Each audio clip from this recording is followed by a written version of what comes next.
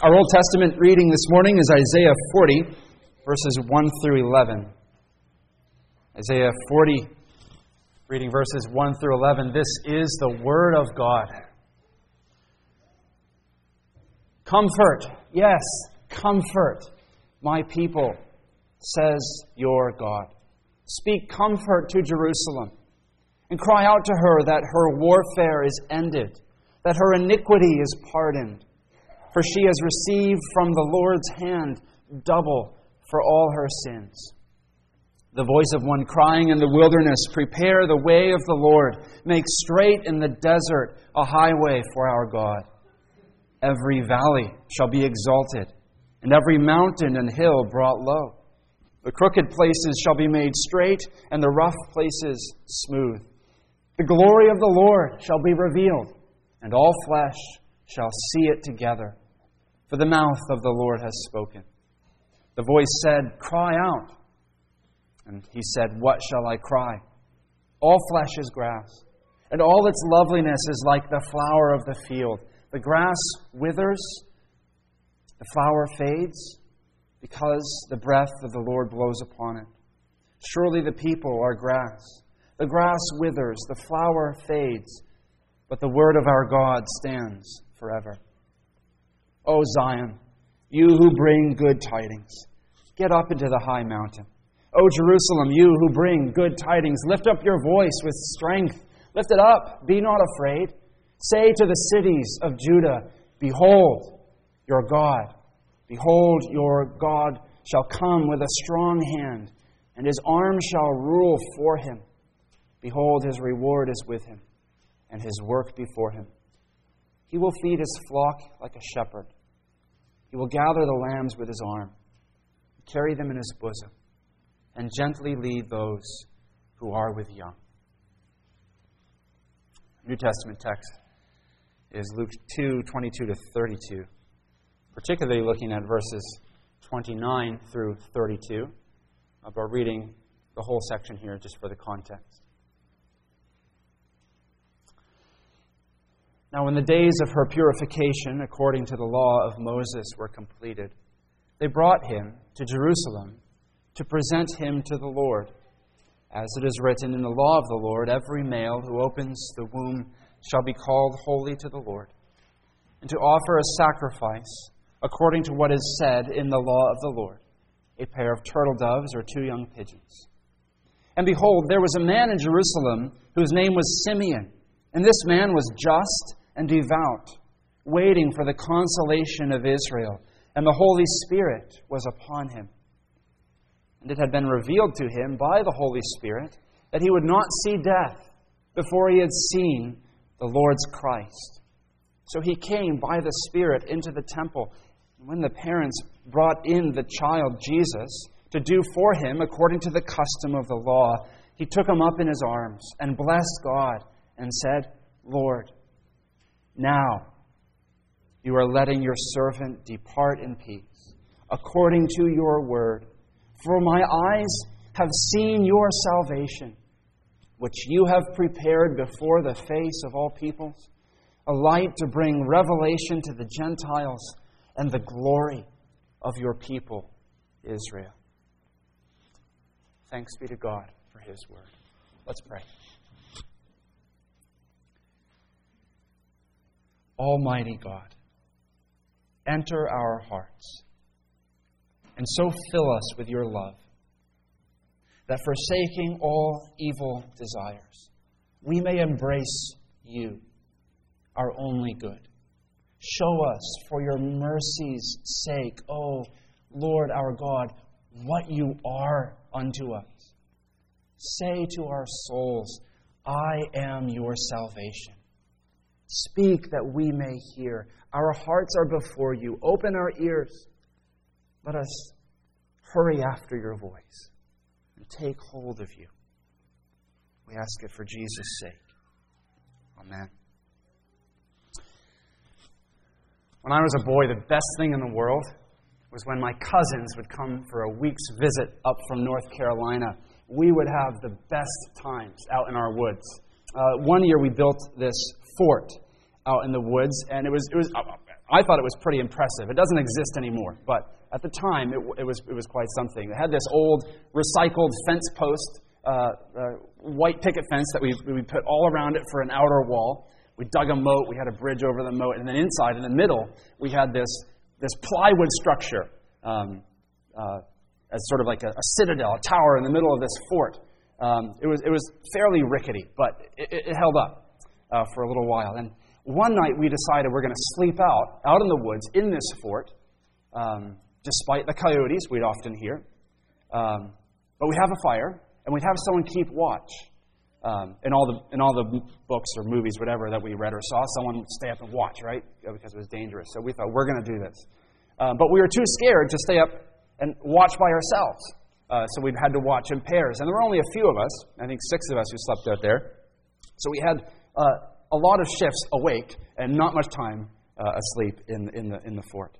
But what I most remember from that night was sitting by our little fire and just waiting desperately for the sun to come up.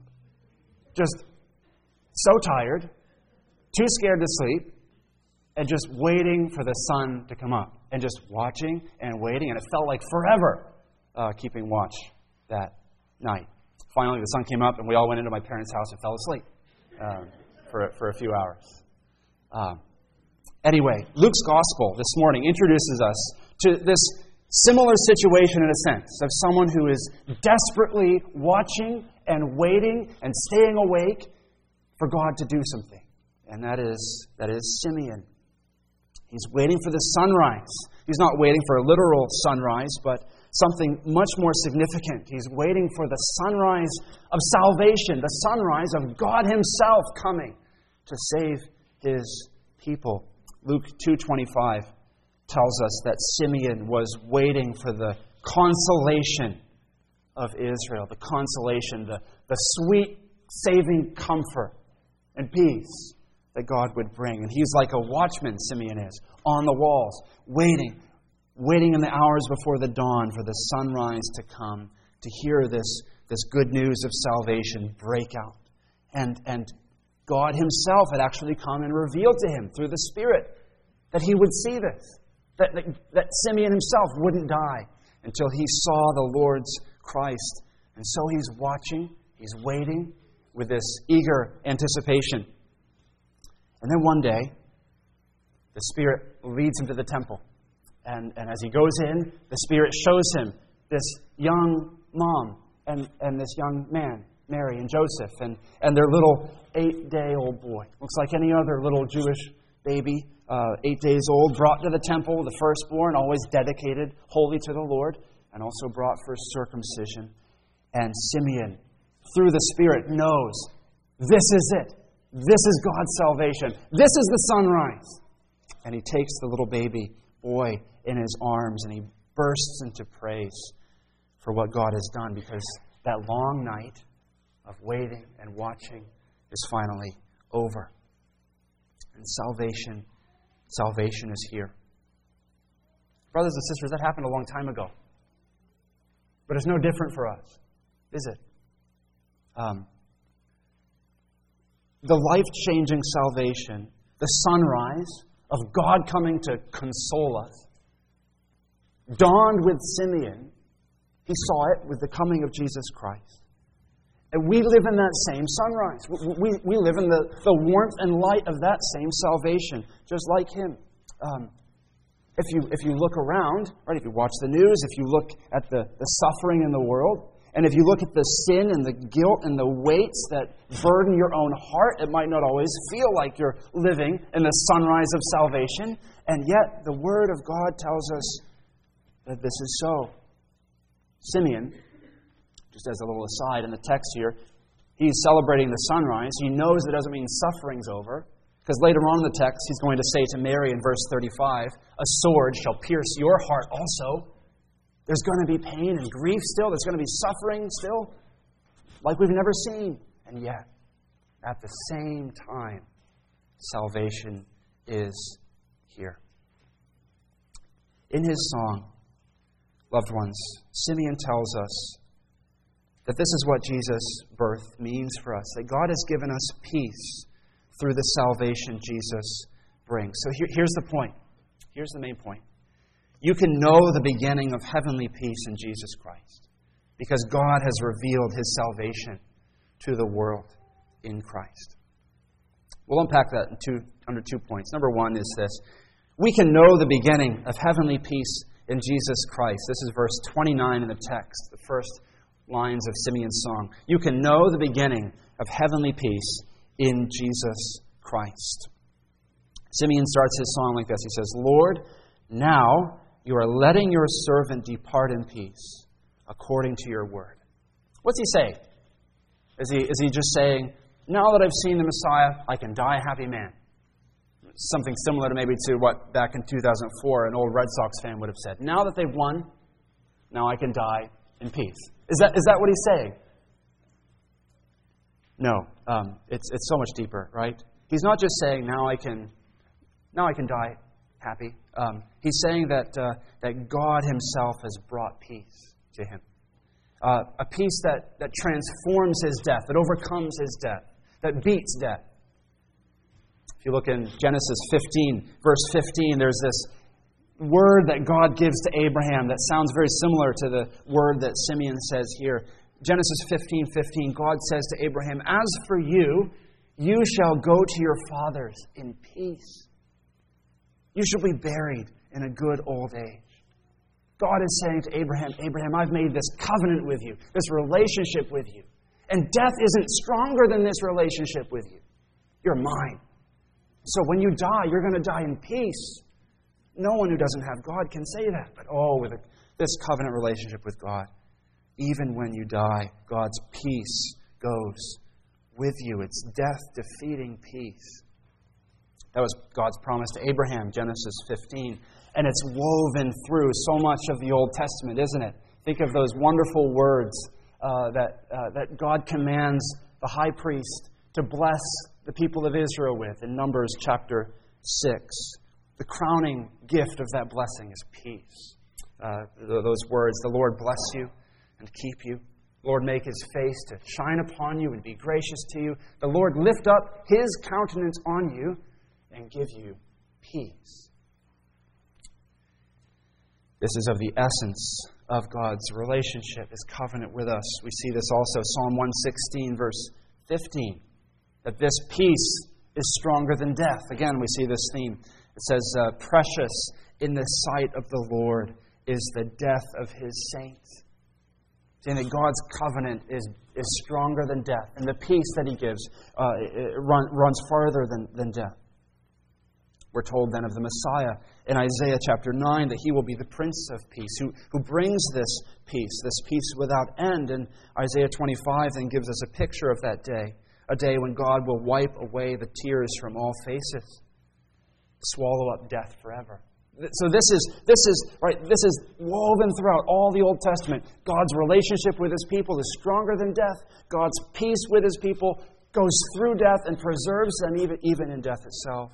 And now Simeon, right? All of that stream, all those tributaries of promises and words and blessings about peace and God's presence with His people. It's all run into this great river for Simeon as he holds the baby Jesus. Because he says, now it's come. Now something bigger and fuller is here. Yes, there was covenant with God before, peace with God before, peace in death before Jesus came.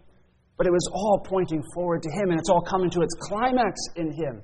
To use the metaphor of the sunrise again, it's like in the Old Testament, peace in death, and that covenant relationship with God was like the moonlight. It's reflecting the sun, and it gives you some light, but now the sun itself is coming up, and it's so much brighter and clearer. That's what Simeon is saying. This peace of God that He gives us has blossomed into this reality. This comes out especially clearly in the Greek of verse 29. The first word here in the Greek is now. Not Lord, but now. It's an important word in the New Testament. It often signals to us that what we're talking about is something that new that God has done in the last days. to bring salvation. Simeon says then, now, Lord. Before we were waiting. But now, salvation is here. And now I can go in peace. Now death is not this violent and horrible separation from you and those whom I love. But now death is encompassed with your peace. It's a homecoming in Christ. Loved ones, I don't know about you, but I would guess, as for me, that when I read Simeon's words here and hear him say, now I can depart in peace, I want to know, can I say that? Is this a special privilege just for Simeon? Or is this for anyone who comes to the Lord Jesus Christ? Is Simeon saying, he gets this unique experience, he gets to hold the baby Jesus. The Holy Spirit says, you won't taste death till you see him come. Then he comes and the Spirit shows him who it is. And he holds him. And Simeon says, now I can depart in peace. Is that just for him? No, it's not. It's for all of us who come to Christ by faith. We have every right in Christ to take Simeon's words to our own lips as we think about our own death. We should be able to say with him, Lord, now you are letting your servant depart in peace. Because what have we seen? Not the baby Jesus in the temple, 8 days old, but we have seen by faith in the Scriptures the crucified Jesus and the risen Jesus and the Jesus who's ascended into heaven itself we read of in Scripture. So if Simeon could say, when he only saw the newborn Jesus, now I can depart in peace, how much more can you and I say, seeing the risen Jesus, now I can depart in peace. Brothers and sisters, this is what God gives us in Christ. This is the peace that he gives us. It's a heavenly peace. It's a death-defeating peace. It's a peace that comes down from heaven itself and breaks into our hearts even before we get there and transforms all of our life. It's a peace that's based in him. It's a peace that cannot be taken from you. It's a peace that's rooted in him. Where else can you find a peace that can compete with that or compare with that? Here in Christ, you get refuge, you get consolation, you get forgiveness of your sins, all your guilt taken away forever, and death itself loses its sting. So come and rest in his peace. It sounds good. It's a sweet offer. But how do we come to know and enjoy this peace? That's what Simeon tells us next in the text. He tells us about the beginning of heavenly peace, and then he gives us the why and the how. It's because in Jesus, God has revealed salvation to the world. And this is our second point. We can know the beginning of heavenly peace because in Jesus Christ, God has revealed his salvation. Verses 30 through 32 here. Turn your attention there with me now. Verses 30 through 32. Here Simeon explains the roots of this peace. The reason he can know this peace is because God has revealed salvation in Christ to the world. Verse 30, he says this, because my eyes have seen your salvation. What is he talking about? It's an interesting way to put it, isn't it? He says, my eyes have seen your salvation. Salvation is a word that usually pictures a dramatic rescue. Think of the Exodus, right? And Moses leading the people of Israel, the Red Sea opening up and the people going through. Something dramatic and impressive, a display of power. But here it's just a little baby. And Simeon says, this is salvation. This person is salvation. Salvation is not a what. It's a who. It's not a thing. It's a person. It's Jesus. Jesus himself is salvation. Salvation is found in him and in him alone. It's bound up in who he is and what he's come to do. John Calvin is always worth reading in his commentaries on Scripture. Calvin writes this on this text. He says, in Christ are hid all the parts of salvation and of a happy life. All salvation, Simeon is saying, is found here in this person, in this Jesus Christ. It's rooted in who He is. It includes what Christ has done, but it's rooted in who He is. Who is He? Well, as we confessed earlier together in the service, He's the one who is God and man. And to be our mediator, He had to be God and man. Only a man can pay for the sins of a man. But only God can carry the weight of eternal wrath. And so Jesus comes, and He is the second person of the Trinity, very God of very God, begotten, not made, of one substance with the Father, from everlasting to everlasting God. He comes down, and He joins to His divine person a fully human nature that can pay for sin and carry the weight of sin. So He comes to make atonement for us. Where else can you find such a salvation? He comes also as God's prophet. He comes to reveal to us, to speak God's word to us, to say, here's what God says. Here's who God is. He Himself is the Word of God. He is the priest who comes to make the final sacrifice for sin. He is the King who comes to conquer our hearts, win them for Himself, and defeat our enemies. So all that He is, right? God and man, prophet, priest, and king, our great Messiah and Savior, all that He is, all that He does flows out of that and is the result of that. So without Jesus, without His person and His work, there is no salvation for sinners. There is no gospel, there is no peace, and there is no life. And so, brothers and sisters, if you want the peace that Simeon enjoyed and the salvation that he saw, where is it? It's in Jesus. It's not in anything. It's in Jesus, and only in Jesus. It's found in knowing our Lord Jesus Christ. It's not in going to Christ and getting something from Him, but it's in going to Christ and getting Himself and knowing Him personally and deeply. You will never enjoy the peace that passes all understanding without knowing Jesus Christ really and personally. So go to Him. Get to know Him. He Himself is our peace. He is our salvation. Pour out your heart to Him in prayer. Go to His Word. Drink it up. Say, Lord, give me yourself. Teach me who you are. This is the heart here of what Simeon is singing of. Salvation, Jesus Christ has come. There are two parts to this, two phrases about this salvation in Jesus that He gives us that help us to understand a little more what He's saying here. So in verses 31 to 32, He tells us that Jesus, God's salvation, Jesus, come down from heaven, is a light of revelation to the nations. We're told here that Jesus is going to bring the gospel to the whole world, that He's like the sunrise that spreads light over all the nations. And this salvation is not just for Jews, it's for Gentiles. It's for the whole world. So much of the Old Testament shows us God's particular concern for Israel and the Jewish people. He calls Abraham, and He starts this new nation through him, and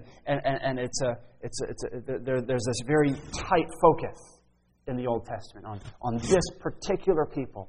But at the same time, woven throughout it is this promise that one day it's going to expand, that it's not going to contract, it's going to go out to all the earth. And God's promise to Abraham from the very beginning, Genesis 12:3, His promise to Abraham is that through you, all nations will be blessed. God's purpose has never just been about one particular nation, but for a people from every tribe and tongue and nation. And we see this throughout the Old Testament, right? These little snippets, these little pictures foreshadowing for us those who will, the nations who will come in. There's Tamar, there's Rahab, there's Ruth, these individuals who are brought into the family, showing us that one day this gospel is going to burst all bounds to the ends of the earth.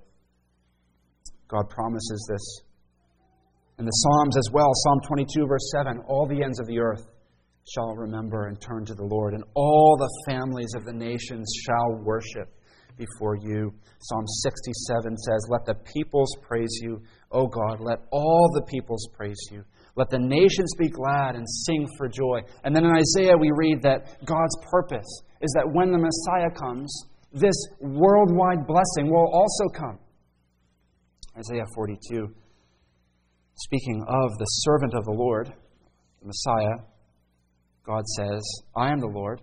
I've called you in righteousness. I'll take you by the hand and keep you. I will give you as a covenant for the people, a light for the nations, to open the eyes that are blind, to bring out the prisoners from the dungeon, from the prison those who sit in darkness. And then Isaiah 49:6, continuing the same thought, God says, it is too light a thing, too small a thing, that you should be my servant to raise up the tribes of Jacob, to bring back the preserved of Israel. I will make you as a light for the nations, that my salvation may reach to the end of the earth. So the promise is that when the Messiah comes, salvation is going to go out to the whole entire world, all nations. So Jesus is not coming to bring life and peace and forgiveness to a small pocket of people, but to all people. He is the only Savior for all time, for all men, everywhere, the only Savior that there is. Where would we be, brothers and sisters, if God had not sent Jesus for this purpose? If He had not sent Jesus to be the light for the nations, where would you and I be? We would be without God and without hope. We would be in the dark. We would not know who God is. We would never have heard of the gospel. We would not know the forgiveness of sins, justification, new life in the Spirit. We would know none of it. We'd be sitting under the shadow of death, and we would not know any peace without this. We would be under the wrath of God. We would not have forgiveness of our sins. But in Jesus, that light has gone out to the ends of the earth, and it's come even to Leamington, Maine, hasn't it? It's come to you, it's come to me. The gospel of our Lord Jesus Christ. 2,000 years ago this happened, and it's still going out farther and farther through all the generations. What a glorious, glorious thing that our Christ has come to show us the salvation that is ours in God alone, the forgiveness of our sins. Doesn't matter then, or this text tells us it doesn't matter what ethnicity you are, or what social class you are, where you're from, who your parents are, what your past is, what your present is, how sinful you are. None of it. What matters is Christ came to save sinners who come to Him. That's why He comes. That's the first part of what Simeon unpacks here about the salvation that's come to light in Jesus. But then he goes on. He tells us about another part, and this is in the last verse. He says, Christ is a light for revelation to the Gentiles and for glory of your people Israel. Jesus, as God's salvation, is Israel's glory.